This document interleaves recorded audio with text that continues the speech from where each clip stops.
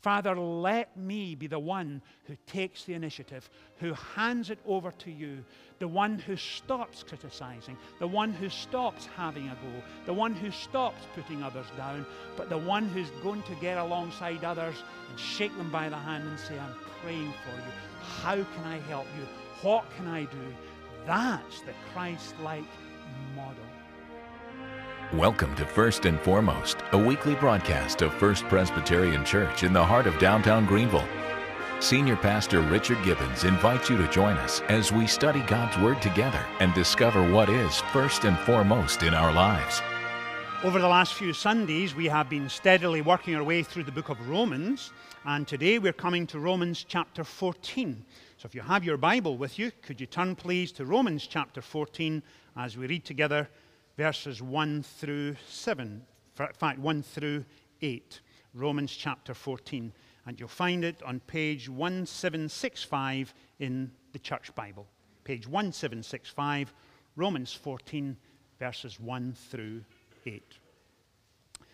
The Apostle Paul writes these words: Accept him whose faith is weak, without passing judgment on disputable matters. One man's faith allows him to eat everything, but another man whose faith is weak eats only vegetables. The man who eats everything must not look down on him who does not, and the man who does not eat everything must not condemn the man who does. For God has accepted him. Who are you to judge someone else's servant? To his own master he stands or falls, and he will stand, for the Lord is able to make him stand. One man considers one day more sacred than another man considers every day alike. Each one should be fully convinced in his own mind. He who regards one day as special does so to the Lord. He who eats meat eats to the Lord. For he who gives thanks to God, and he who abstains does so to the Lord. For none of us lives to himself alone, and none of us dies to himself alone. If we live to the Lord. And if we die to the Lord. So whether we live or die, we belong to the Lord. Amen. And we trust that God will bless to us this reading from his holy word. The book of Romans, as most of you know, was written around the springtime of the year 64 to 65 AD. The Apostle Paul was living in Greece at the time. He was writing to the church at the heart of the Roman Empire. New Testament scholars tell us there was possibly a group of 50 or 60 in one main church, and there were several house churches across the city. Now, as you can imagine, being at the heart of the Roman Empire meant that in any one church you would have masters and slaves. You may have had a senator, someone from the Roman nobility. You may have had tradesmen and craftsmen from every walk of society. But it would be a mixed group. Some of them, in fact, may have come from different parts of the empire who are now serving in Rome. The Apostle Paul realizes that when you're writing to folks who come from different cultural, educational, or a class system, you will have different viewpoints and different understandings on issues. And so when we come to Romans 14, that's the contextual backdrop. About 2 or 3 weeks ago, I was at home and I could hear my wife Ruth on the telephone with the man from the pest control company. And I could only hear her side of the conversation. And I could only hear her say this: Ruth, yes. Ruth Gibbons, no. Gibbons,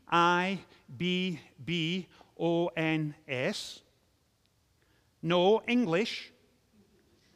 No, English is my first language.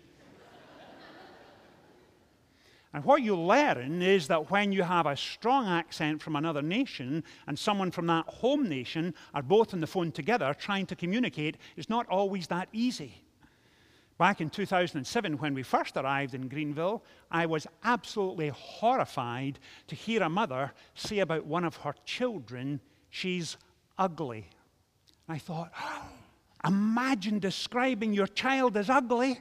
That's awful. She wasn't describing her child as ugly. What she was saying was what the child was doing was wrong. And when you come from different cultures and have different parents and grandparents and different upbringings, you realize that not everything you say means the same thing to everyone. When you're 5 or 6 years old and you go off to school for the first time, you quickly begin to realize that the other boys and girls in the class may do things differently from you. They have different parents and different grandparents. They may not celebrate the 4th of July the way you have always celebrated the 4th of July. At Thanksgiving, they may have different traditions from you. And when you're 5 or 6 years old, you begin to discover that people are different. When, of course, you go into high school, you realize it again. When you go off to college and then into the workplace, you realize that folks have different political convictions, different social convictions, different educational backgrounds, different regional variations as well.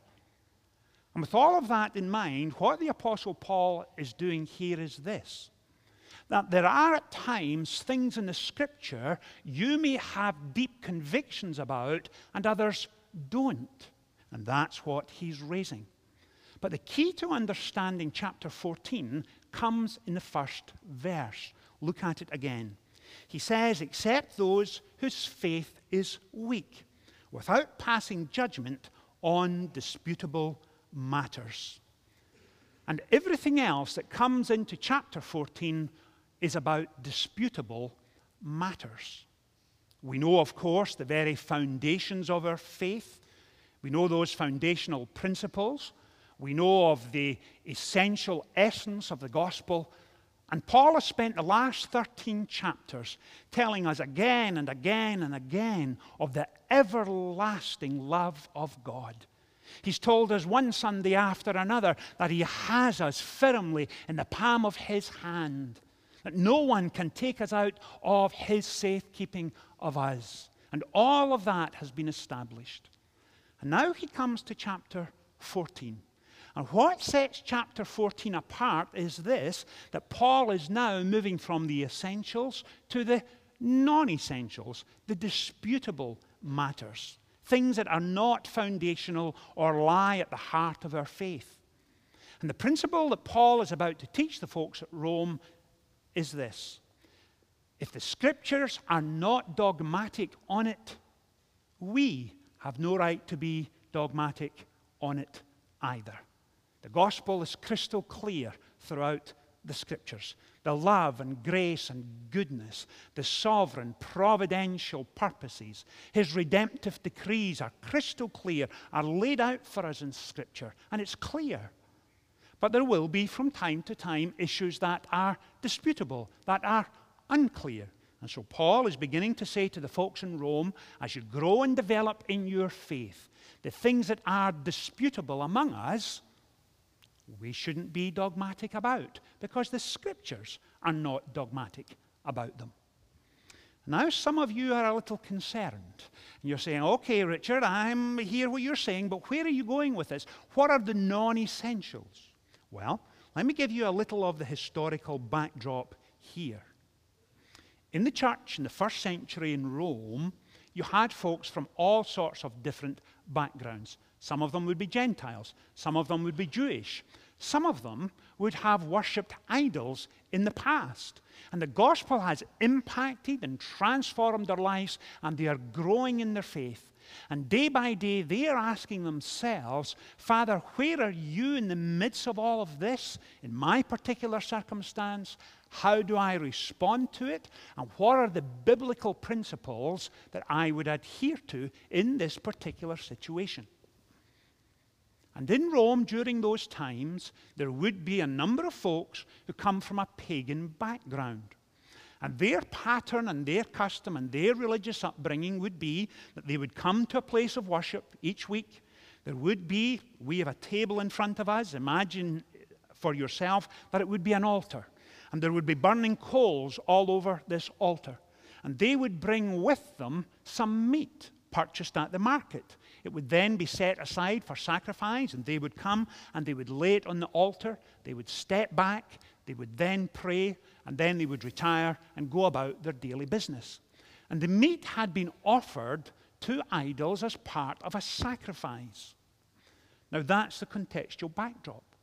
Now imagine the church in Rome who had gathered together for a Sunday morning worship service, and then they were having church lunch together. They might do that once a quarter, every month, who knows. But inevitably, someone would say, where does this meat come from?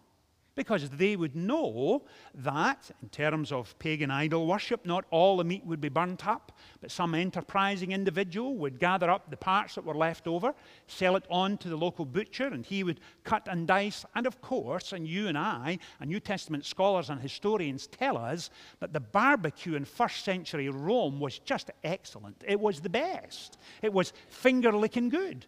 And of course, if you had to be careful whether you used Caesar sauce or Senate sauce, because some was a little stronger than the other. Now, I'm saying all of that with my tongue firmly in my cheek. But the point is this, that some of that meat would be sold at a butcher's shop, and Sunday lunchtime, as the Church of God gathered for lunch, inevitably the question would come up, where did this meat come from? Was it offered to idols? And some in the church would get a little hot under the collar, and they would say, we absolutely cannot eat this because it was offered to a pagan idol as part of a sacrifice, and therefore it is clearly contaminated meat. And we as Christians, in all due conscience, we cannot touch that contaminated meat. And others in the congregation would say, what on earth are you talking about? Idols are simply pieces of wood shaped like a god, or perhaps it's stone that's shaped like a god. These gods don't exist. Meat offered to someone that doesn't exist can't contaminate anyone. And you can see when folks got together, the various views caused a bit of a disturbance. Now look at the passage again. So Paul writes, 14:1, except those whose faith is weak, without passing judgment on disputable matters. When one man's faith allows him to eat everything, but another man whose faith is weak eats only vegetables.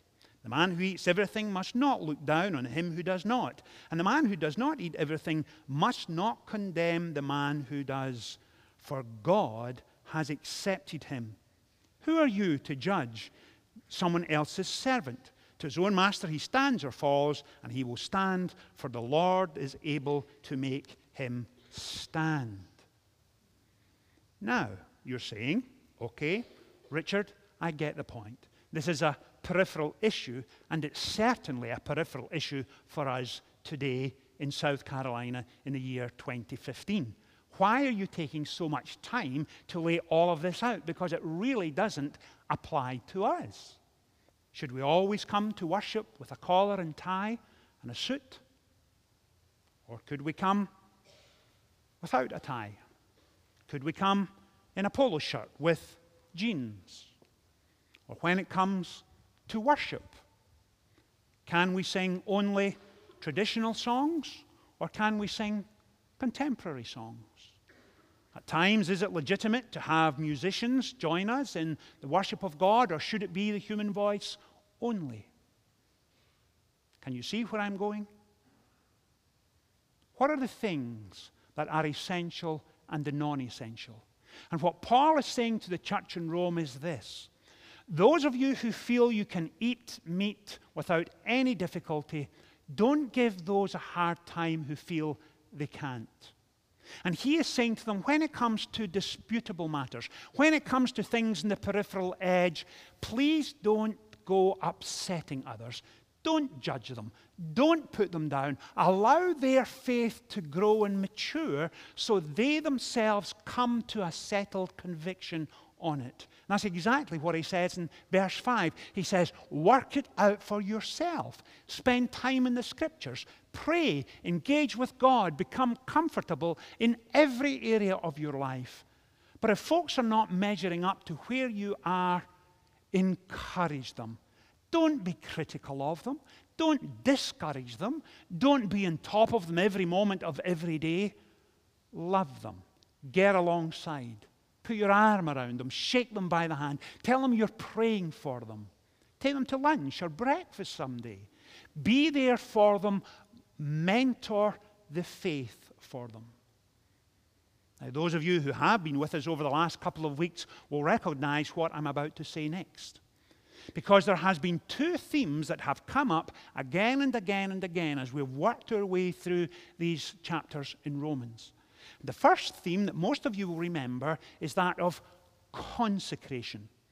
A couple of weeks ago, I introduced it for you and gave you a definition, and I'm absolutely sure everyone will remember, but let me give it to you again. Consecration is a radical separation from a secular worldview to a godly purpose and mindset. A radical separation from a secular worldview to a godly purpose and mindset. What that means for us is this, that when we embark upon growing in our faith, and when we are determined to be more Christ-like day by day by day in our daily living, in our marriage, in the way we raise our children, in our families, in our place of work, in worship on Sunday morning, we will intentionally say, Father, enable me, please, to have a consecrated life so that I might, in terms of worship, worship you with a pure heart and a pure soul and a pure mind. Let me be yours. Father, refine me, shape me, make me more Christ-like. And when you make that commitment to be consecrated in your life, of course you will discover what? That the very natural next step is to move from consecration to transformation. And transformation is that deliberate, determined, let me rephrase it, is a deliberate determination to think biblically and act accordingly. And that's what Paul is saying. Think biblically and act accordingly. Now, if so far you feel I have been generally describing Romans 14, let me become a little more specific. And let me genuinely move from principles to meddling, because that's exactly what Paul does in this passage. He goes deeper and deeper and deeper, and he really begins to touch the lives of the folks in Rome. And let me follow the passage with you. The first 8 verses we've explored. When it comes to verse 9, what does he say? For this very reason, Christ died and returned to life so that he might be the Lord of both the dead and the living. And you, why do you judge your brother?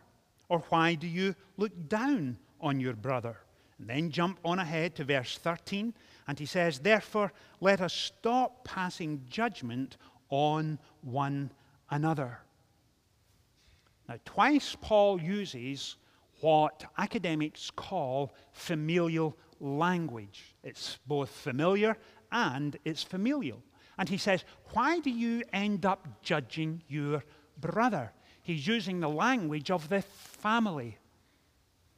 Most of us, I think, find ourselves almost in a family system each day. Now, let me explain what I mean. Sometimes, if you work in a lawyer's office, you work with folks you know well, people you admire, have high regard for. You've worked with them for several years. Or it may be you are head of a school, and you know your staff, and you trust them, and they are outstanding staff.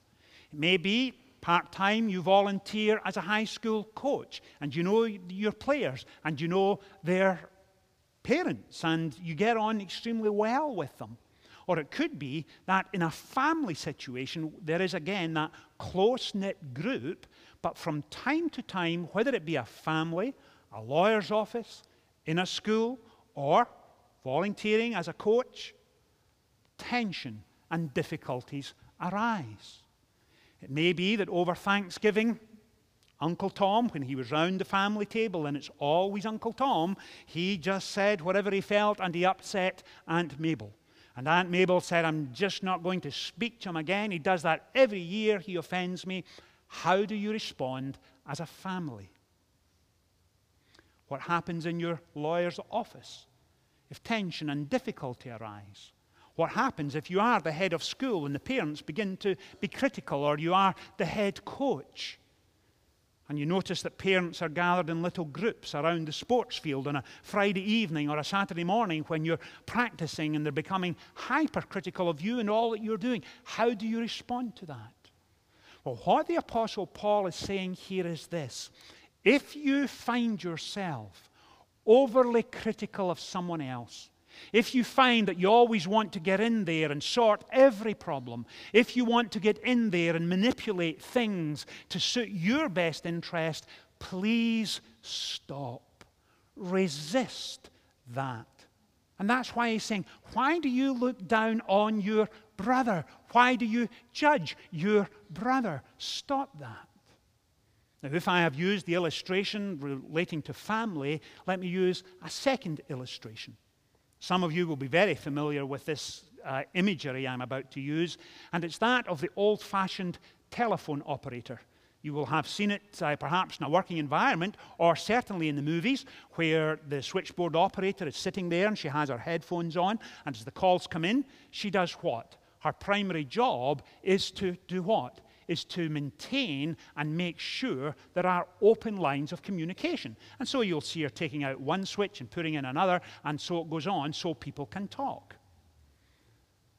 But in a school environment, in a law office, in a family, or wherever the tension and difficulty arrives, sometimes what happens in that group behavior is that some in the group give the power to the person they think of as the parent in the group.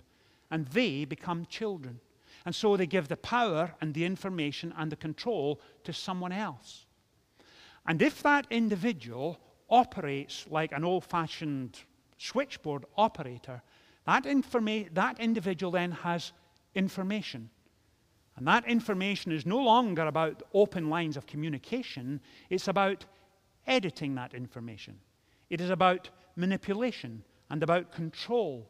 And what the Apostle Paul is saying, whether it be a school setting, whether it be a lawyer's office, whether it be a head coach, or in a church or in a family situation, if you find yourself doing what? Instead of keeping open lines of communication, but manipulating, editing, commenting on, Paul is saying you need to stop that. You need to let it go. You need to step back, and you need to say, Father, there are some things in my life that I am unable to deal with. Let me take those things, hand them over to you, and leave them there. Grant me, please, the strength, the conviction to live that consecrated life where I am able to do what? To radically separate myself from the behavior that I once would have engaged in, and to be more godly and Christ-like in my daily working environment, whether it's in the office or in the school or in the family unit, wherever I'm spending my days. Father, let me be the one who takes the initiative, who hands it over to you, the one who stops criticizing, the one who stops having a go, the one who stops putting others down, but the one who's going to get alongside others and shake them by the hand and say, I'm praying for you. How can I help you? What can I do? That's the Christ-like model. So when Paul says, when we dispute about the peripheral, stop.